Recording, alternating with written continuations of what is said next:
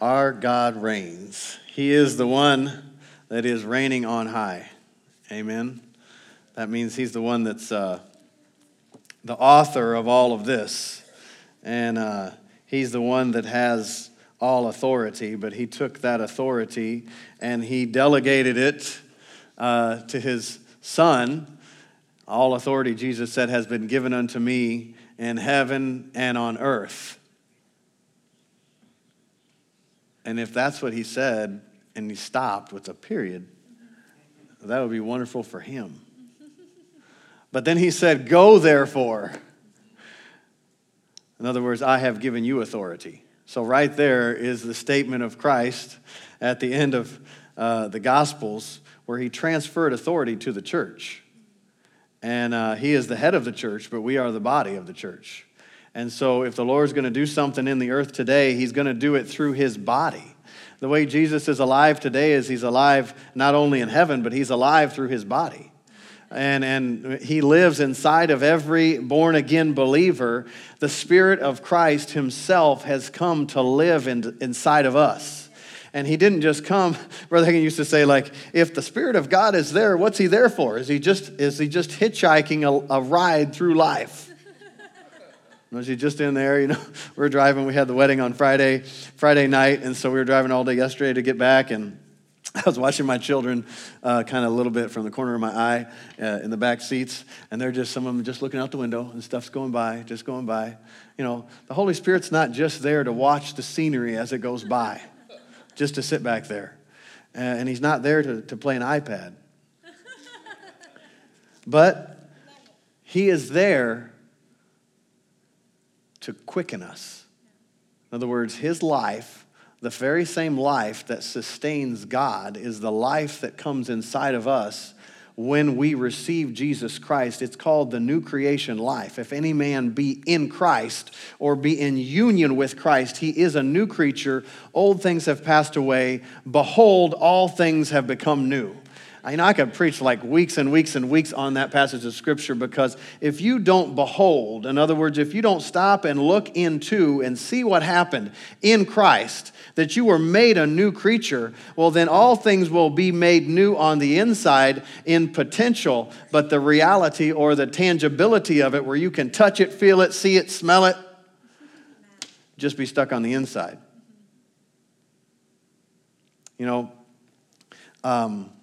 The Word of God tells us over in Romans, for the love of Christ constrains us. 2 Corinthians chapter 5. The love of Christ constrains us because we judge this way. If one died for all, then we're all dead. And that he died for all, they which live should not from this point forward live for themselves, but unto him who died for them and rose again. Well, that love that's on the inside, Romans 5:5 says, the love of God has been shed abroad. Or the translation I read last week, I think it was Weymouth, said that the love of God has been flooded into our hearts by the Holy Spirit.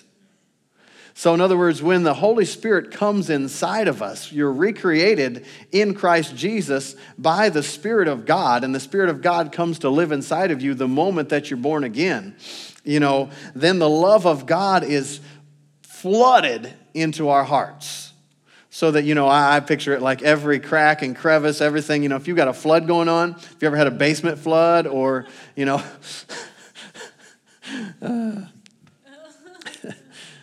Pastor Trina Hankins, they live in Louisiana, so therefore they don't have basements because that would be called a swimming pool. And but she got busy, I think it was last year or the year before, maybe 2 years ago. She got busy and doing something in the kitchen, and she had turned the water on and went to the other room and did something else. And she came back, and she had like her floor in her kitchen was like all water. Because she just let it run and run and run and run.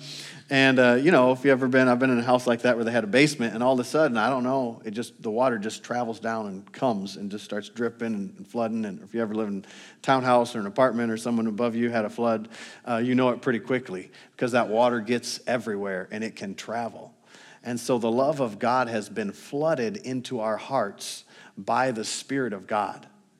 So we have the love of God on the inside of us. But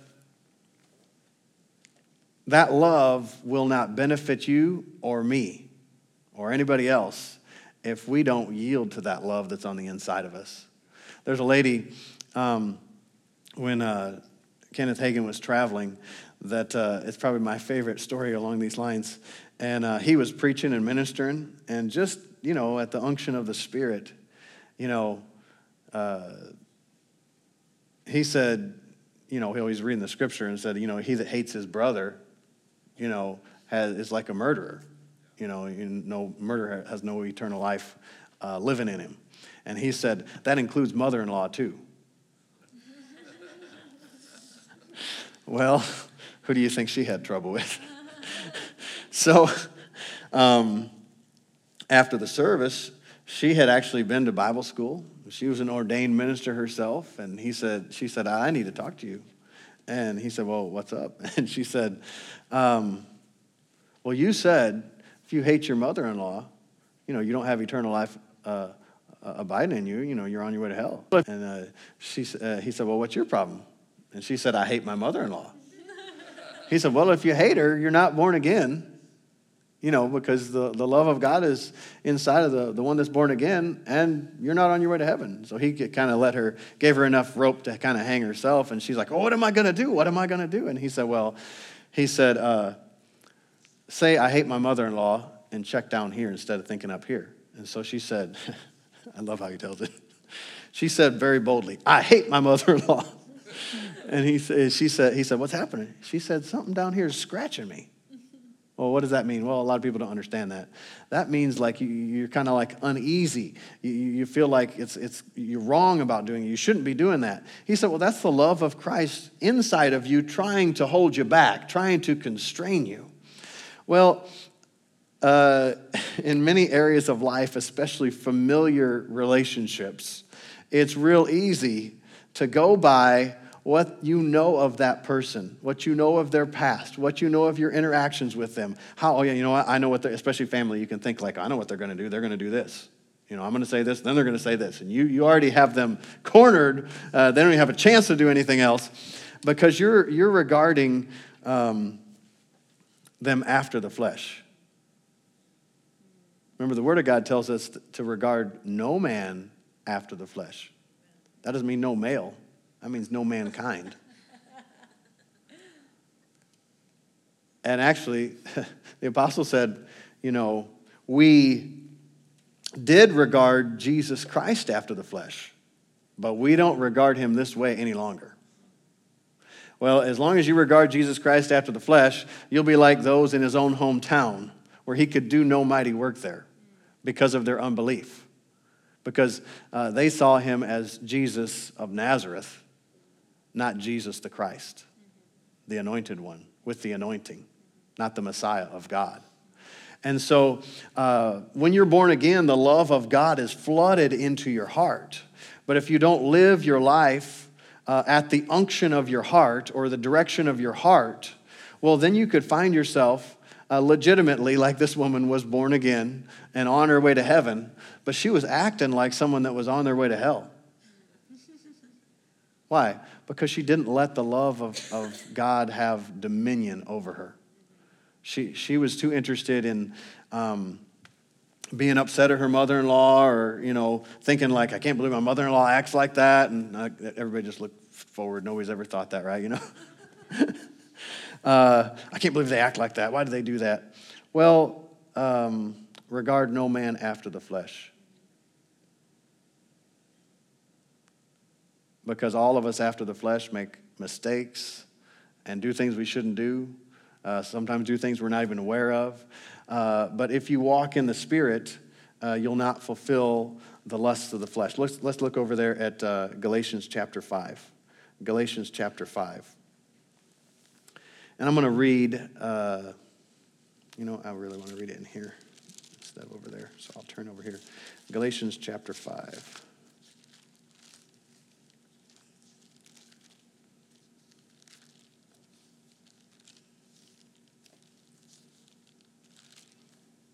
Hallelujah.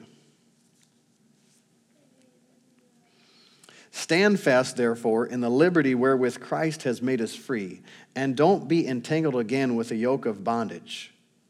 This is Paul, he's writing to the Galatians, and even if you look over in Galatians chapter 1, he says, I'm surprised that you're so soon removed from the faith that you had at the beginning, and you actually slipped away from faith and acting in faith to acting in works.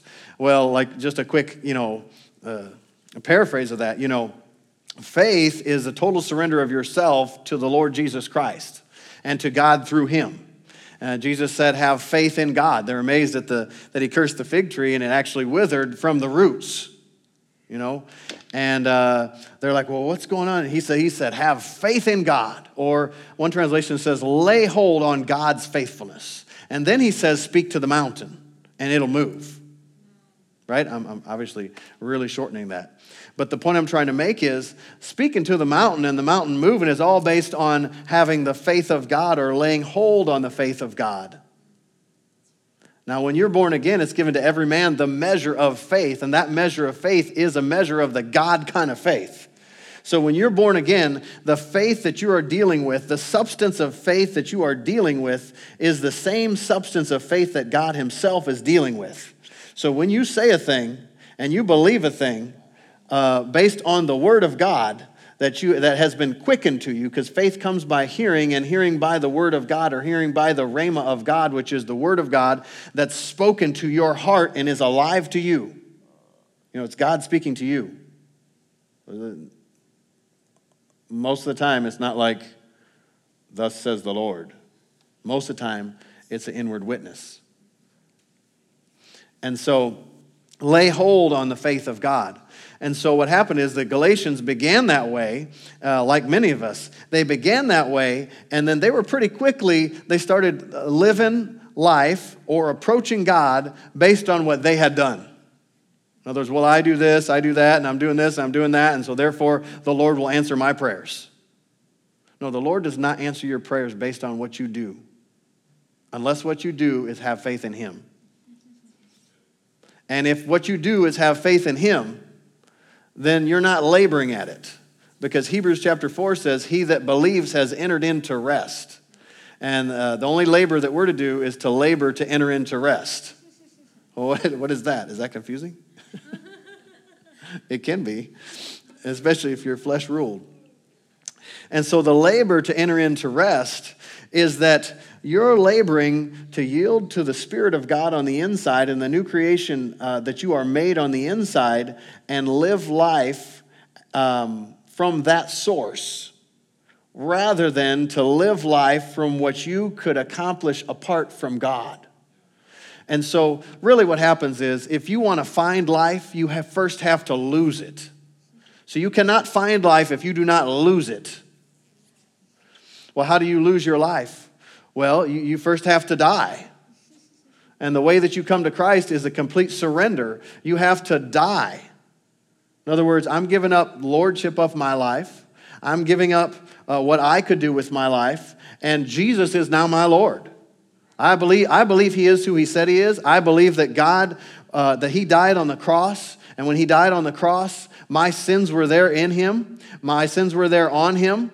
My sickness was there on him. My poverty was there on him. My inability was there on him. Any difficulties, any problems, any part of the curse, he became a curse for us.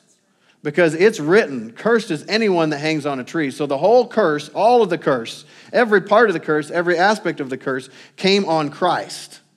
Well, the way that I take advantage of that, because when that curse came on him, he didn't just die in hell.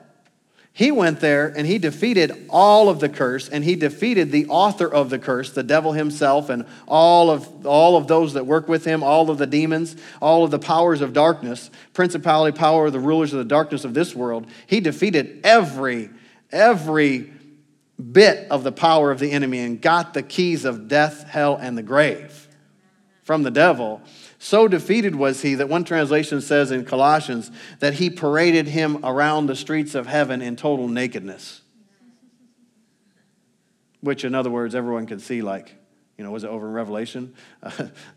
When you actually can see the devil, and people are like, is this the one? that made the nations to tremble? Is this the one? This is all he is? Because you see him as he really is. But you have to totally surrender and totally give up your life in order to get life. Well, that doesn't stop just after you've been born again. Okay, now I've done that. Well, it would if you just like stayed totally right there. But what happens is called you experience things in the flesh and in the natural, and you start to like kind of slip away from that. And what you do is when you're born again, on the inside, you are recreated perfect. But according to James, your mind has not been renewed. Well, the reason that you do what you do is because your mind controls your body. And if your mind is not renewed with the Word of God, then your mind will not control your body according to the Word of God. Your mind will control your body according to whatever information is there, whether renewed or unrenewed. So your mind may control, many people, many of us, our mind controls our body based on experience. Because, you learn after a while, like my nephew, he is healed in Jesus' name, but he last week, I think, pulled a pot of boiling water down on him and got like first, second, and third degree burns. And, well, I would say that he'll be very cautious around hot pots or stoves now, right? Nobody wants their kids to learn that way or anything like that. And it was obviously a very difficult thing for the parents and for us as family. But he's doing well, and I think he went home yesterday or something like that from the hospital, and so he's getting better. But you learn some things just by living life is what I'm trying to say. You run into it, and you realize, like, that's going to hurt. Or, this is how this person did this and that. Well, if you don't get the Word of God, you're limited to your experiences and to the thoughts of other people or the thoughts of the world system. So the world system says it's this way. The world system says, like, lots of different things. I don't want to go there because that will take too much time. But some of the foolish things that the world system says. And the reason that people act that way is because of the Word of God. Because Romans chapter 1 says, because they chose not to acknowledge God. And because of that, they were given over to a debased mind. And so if you don't acknowledge God, after some period of time, your mind can be given over, and you will have these things where a believer might see somebody making a decision and making it a law or something, and you're thinking, like, why in the world would they do that? That makes absolutely no sense. That goes against natural biology. That goes against just like common sense. Well, because the Bible says right there that their minds were darkened. So they actually can't see clear. And so when your mind is not darkened, you see clear. And so you're like, what are they thinking? So the point is, this is so good because this is the message on love. So the point is, we wrestle not against flesh and blood, but against principalities and powers and the rulers of the darkness of this world. And so anytime you find yourself getting upset and stirred up at a person, whether they're a politician or not, you're getting on the wrong territory where the love of God is not able to constrain you. You understand? Like, I always use the example of, I guess because it happened to me, you go into your job and you have a place of business that you work or you own, and typically it's people that are working there, and you're just having a wonderful day. You had a wonderful time in the Word, wonderful time with the Lord, and your family's doing good, and you walk in and everything's good, and you're like, man, I really kind of like this job. I'm just really fulfilled here, feel like I'm in the right place at the right time. And then your coworker comes, or you go over to their office, wherever they're at, and they just have a really bad attitude. And they're like, this is the worst place to work. Can you believe how the boss is treating us? Can you believe this? Can you believe that? And you were like really thrilled. But what happens is, if you start to listen to that with your heart enough, all of a sudden you might not say it much right away, but you might buck up on the inside. You might be like, that's right. You ever see like somebody gets really upset and you're not upset at all and they like attack you? And if you don't pay attention real close, that same spirit that's influencing them will try to influence you and get off on you. And all of a sudden, you'll have the same kind of like counter reaction. I'm not talking like a righteous indignation. I'm talking like you're like yielding to that same spirit. And you're like, well, what is this? So I had that happen to me before. And I would sit there and I was kind of like, I didn't really say anything, but on the inside, I was kind of getting stirred up. And, I could tell I was yielding to the wrong passion, so to speak. And all of a sudden, I thought, no, what in the world? I was fine. I was actually enjoying this and thinking this is pretty good. And I realized, oh, they're carrying something, and I was letting that affect me. And so sometimes you just kind of unconsciously do that. And you got to catch yourself, say, oh, nope, no, everything's fine. Everything's good. And you have what you say. So Galatians chapter 5,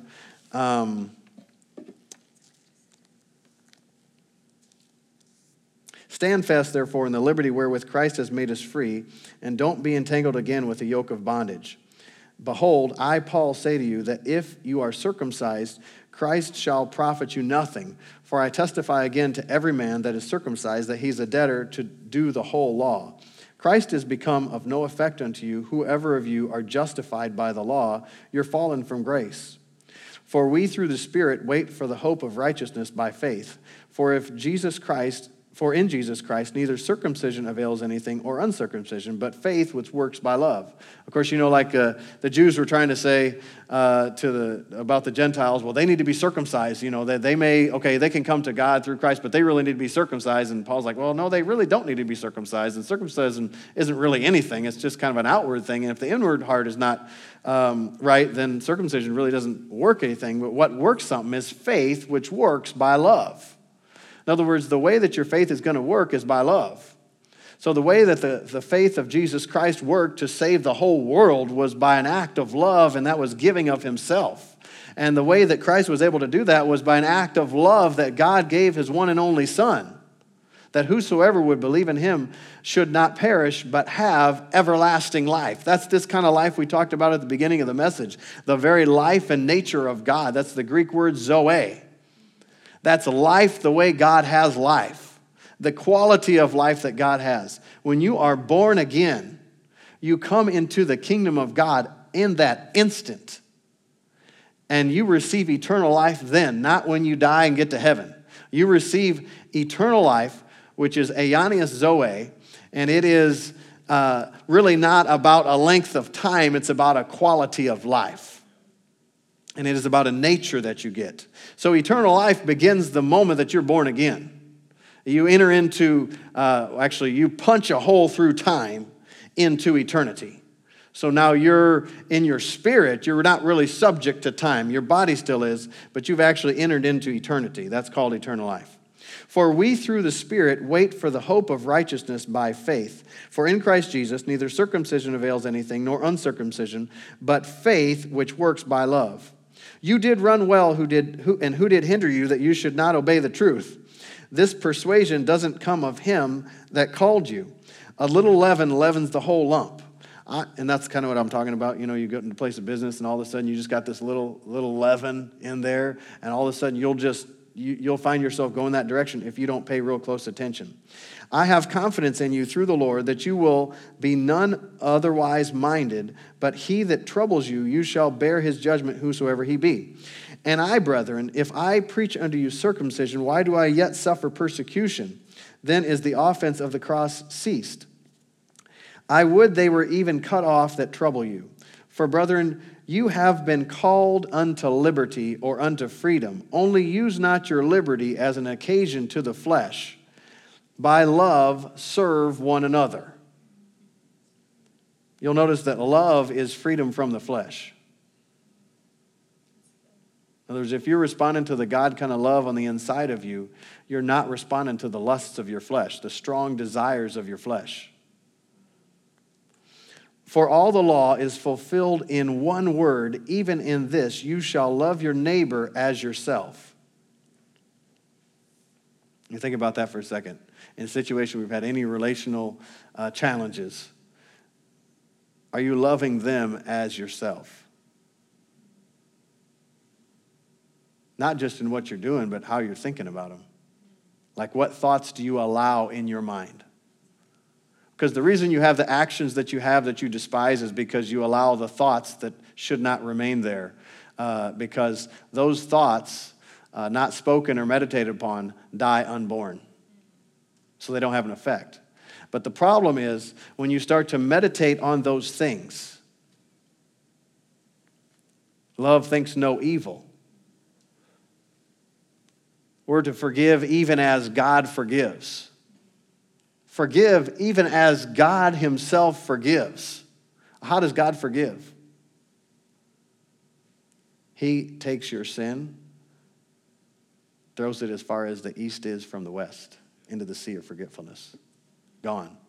That means if the Word of God tells us that we're to forgive even as God forgives, that we can forgive even as God forgives. And so we can forget it. Somebody said, I forgive him, I'm just never going to forget it. Oh, you're looking at the wrong place. You may could find a picture of it, but it doesn't exist in God. So if you're regarding them after the flesh, you probably remember what they did. But if you regard them after who they are in Christ, it's as though sin had never touched them. It's as though a mistake had never been made. But what happens is we start to think on these things, and we are like, and it is like we talked about last week, when we feel like people treated us wrongly, like we're owed something, and they didn't recognize us. Brother Hagin used to say, when you feel mistreated, you know the devil's working on you. So you start to feel like, well, what did they do? They didn't do this right. They should have done this. They should have done that. Well, then you start to think on it, and what happens? Well, then other thoughts come. When you meditate on something, you see it like in a lot of different directions. People sometimes want to know, how do you meditate the Word? Because there's so much in the Word about meditating in the Word. Well, you could just think pretty simply that meditating in the Word is opposite of worrying. Because worrying would be like, I can't believe they did that to me. They asked me to do that, and I was so gracious to them, and I gave everything I had, and I this and I that, and how could they do that? What are they thinking? Don't they know who I am? Don't they understand? Don't they know what kind of seeds they're sowing? And so it gets bigger and bigger and bigger, and pretty soon you talk to somebody that you're close with, husband, wife, close friend or something, and you know what's going to come out real quick? Something about one of those meditations you're just thinking about, even if you don't want it to, because you're allowing it place in your mind. And then you'll begin to speak it. When you begin to speak it, then you begin to move in that direction. But if you take those thoughts, those vain imaginations, well, a vain imagination kind of makes you feel like, well, I'm better than that, or I'm in a different category than that, or, look at me and I'm more special, and how could they do that to me? So those vain imaginations, if you don't cast those things down, those things will get a hold of you. And that's the avenue that the devil uses to get into your stuff. Get into your body, get into your family, get into your finance. Why? Well, because you're on the wrong territory. If any man be in union with Christ, he is a new creature. Old things have passed away. Behold, all things have become new. Let's think about someone that is in union with Christ, but they're not living in light of the union. They're living in light of what they can do, of their own thoughts, and of how they want to tell somebody off. Do you think they'll benefit from the union in Christ? No, the only benefit from the union in Christ is they know, like, as soon as they kind of get out there far enough, and they're like, this is not like, you can sense, you can perceive, rather is a better word, the love of God. And when you're not acting in that love as a believer, and it's not a good place to be. And you get out there, well, the advantage you have then is hey, I can run right back to this. Because I have been acquainted with something that's like out of this world. If you're a believer, you have a supernatural miracle evidence that you are a believer, and it is called the love of God on the inside of you. Because there are things that you would never do in yourself that you do because of the love of God. We know we have passed from death to life because we love the brethren, the Bible says. So it's actually the love of God is evidence that we are born again.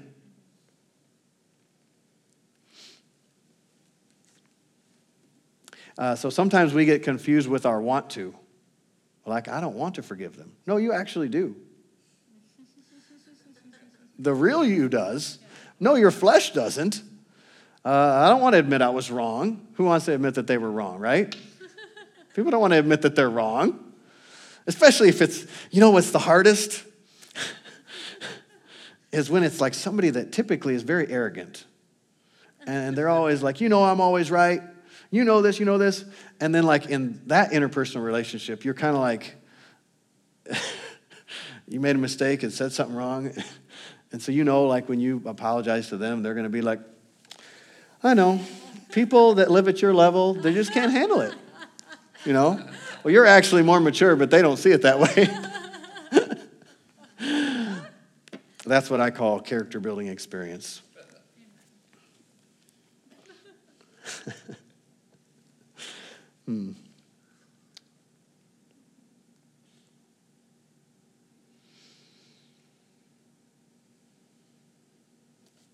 Start with verse 13 again. For brethren, you have been called unto liberty or to freedom. Only use that not as an occasion to the flesh, but by love serve one another. If you're having trouble with your flesh, yield to the love of God that's on the inside of you, and you'll find that desire of the flesh kind of gets its supply cut off. For all the law is fulfilled in one word, even this, you should love your neighbors yourself. But if you bite and devour one another, take heed lest you not be consumed of one another.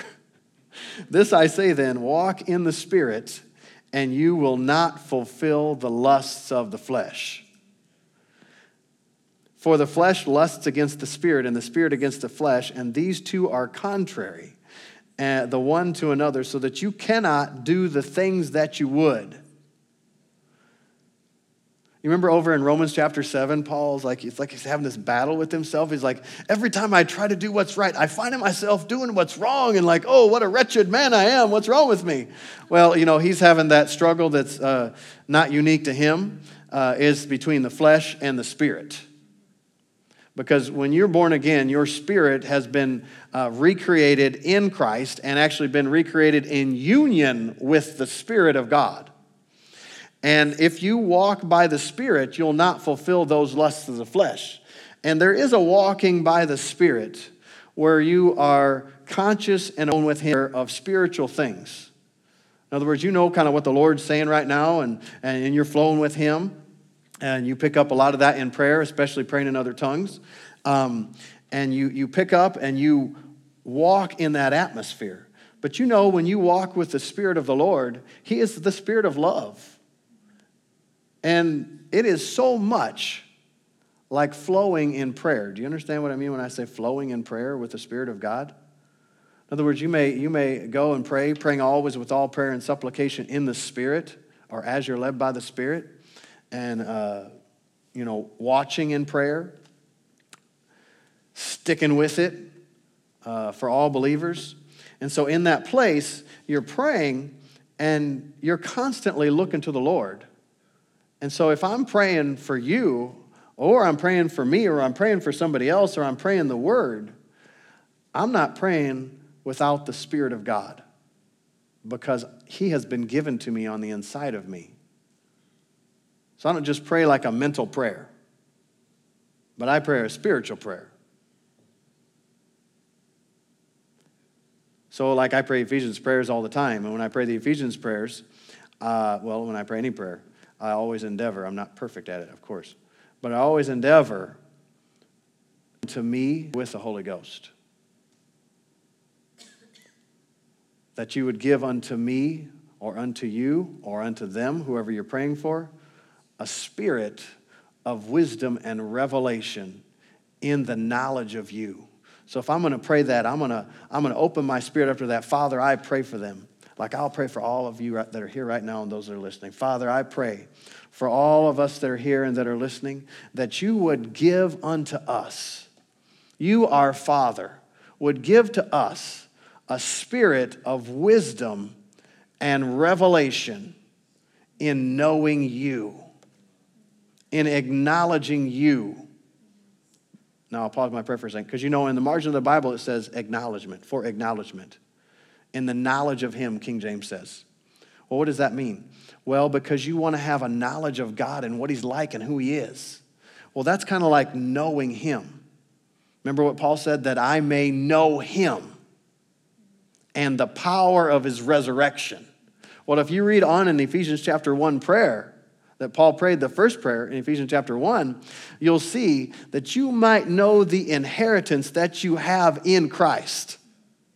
You read over in Ephesians chapter 3 that actually the end of chapter 1 prayer, the same power that raised Christ from the dead, that I may know him and the power of his resurrection.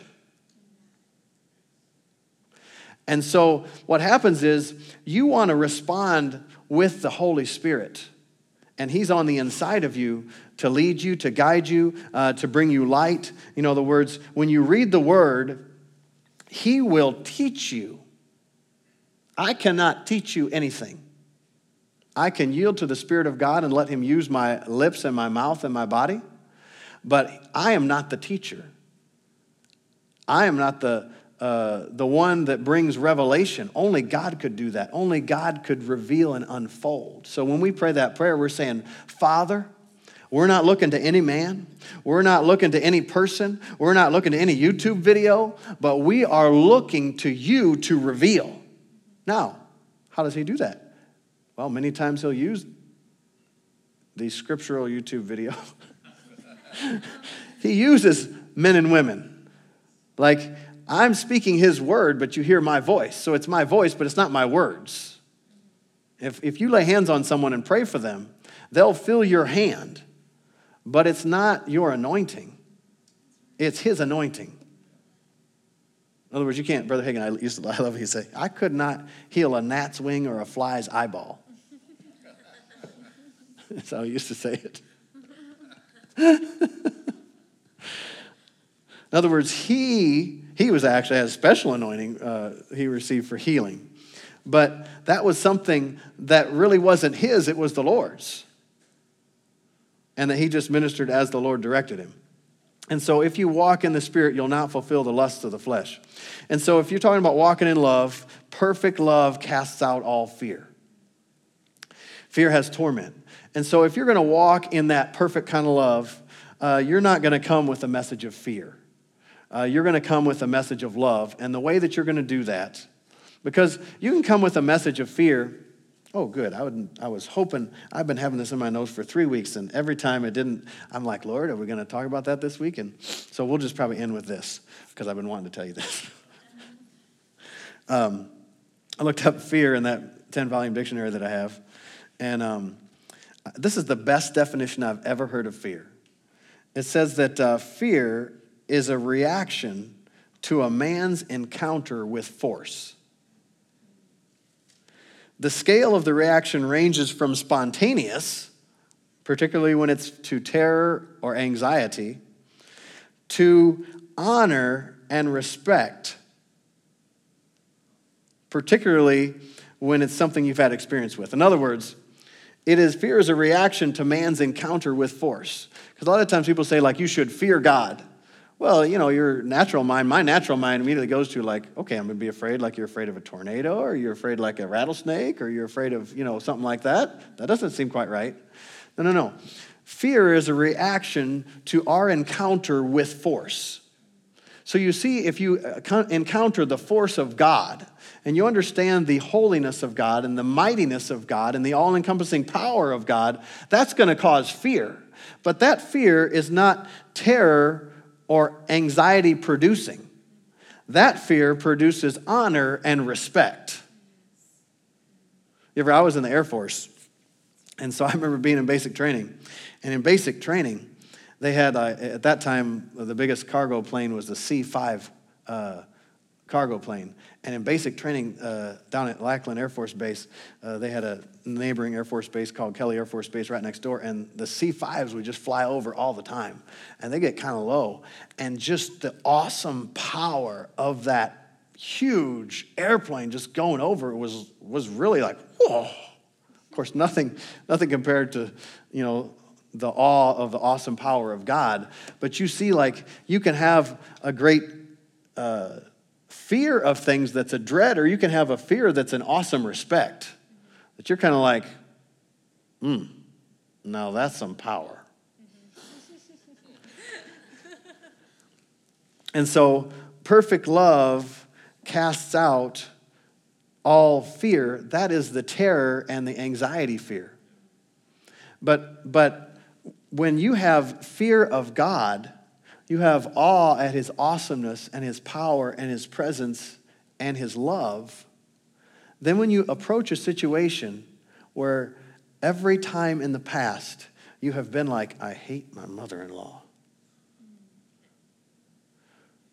you can walk in the fear of God because of the awesomeness of this love that goes beyond your own ability to love that person. Because you really do love them on the inside. And then instead of seeing that as a fear that produces anxiety, like, okay, I'm going to see them again. How am I going to handle this? It can actually be a godly fear that affects your faith. Why? Because now you're like, every other time, I did not do this with the love of God. This time, I'm going to act on my union with Christ. I'm going to yield to the love that's on the inside of me, and I will come out on the other side more than a conqueror. What is that? More than a conqueror? In Christ. I don't like people forgetting that last. That's a very significant phrase. Because I am not more than a conqueror. I am not the head and not the tail. All those wonderful truths on my own. But in my union with Christ, in Christ, I am more than a conqueror. Yeah. Now that explains something. Look and you say, well, are a believer and legally you are in Christed. And you look and you say, well, why did I have a failure in that situation? Check up on it. You probably were not acting out of the new creation reality of who you are. Stand with me if you would. Every head bowed and every eye closed. If you're here this morning and you have never accepted Jesus Christ as your Lord and Savior, you've never received him, the Word of God tells us, as many as received him, those are the ones he gave the right to be the children of God. In other words, salvation is not automatic. Becoming a new creation in Christ Jesus, a new creature on the inside where you actually have a true love, it doesn't happen automatically. You have to receive Jesus Christ. And when you receive him, you become a brand new creature on the inside. But the only way to receive him, you cannot receive him based on what you could do, that you did all of these things that are right, that you said all these things that are right, that you went to all these churches or did this or did that. The only way you can receive is by completely surrendering yourself to him and to his lordship and taking him as your Lord and as your Savior. With every head bowed, every eye closed, if you're here this morning, you don't know Jesus Christ, but you'd like to, I want you to put your hand up. I want to pray with you and for you. In an instant of time, you'll be born again in the kingdom of God. If you're here this morning with every head bowed and every eye closed, and you've never been baptized in the Holy Spirit with the evidence of speaking in other tongues and you'd like to, well, there is an experience after you're born again called the baptism of the Holy Ghost, and where you say, well, I have the Holy Spirit. Well, you do have the Holy Spirit if you're born again, but you may have never been baptized in the Spirit. And that experience will enhance and enliven your life and enlighten your time in the Word like none other. Actually, you receive power after the Holy Ghost has come on you. Power to be a witness, power not only to tell other people, but power to live as a witness. If you'd like to be filled with the Holy Spirit with the evidence of speaking other tongues, slip up your hand. We'll pray with you and pray for you. Well, Heavenly Father, we thank you for your word. Father, that you sent your word. You sent him. And you healed us. You delivered us. And Father, I pray for each and every one of us. Father, that as we go, that we would give heed to your Spirit, that we would give heed to the love that you have placed within us. Father, that we can live your life and let your nature flow through us, your love nature, the fruit of our recreated spirit, the fruit of love. Father, in our personal lives, in our business lives, in our family lives, Father, that we are, like Jesus said we would be, we're known for our love. We're known for giving up our own rights to help others. We're known for giving up our own desires for the desires of others, Father, that we could be available to you at any time. Father, that we flow with your Spirit and that he causes us to love, love, love, love.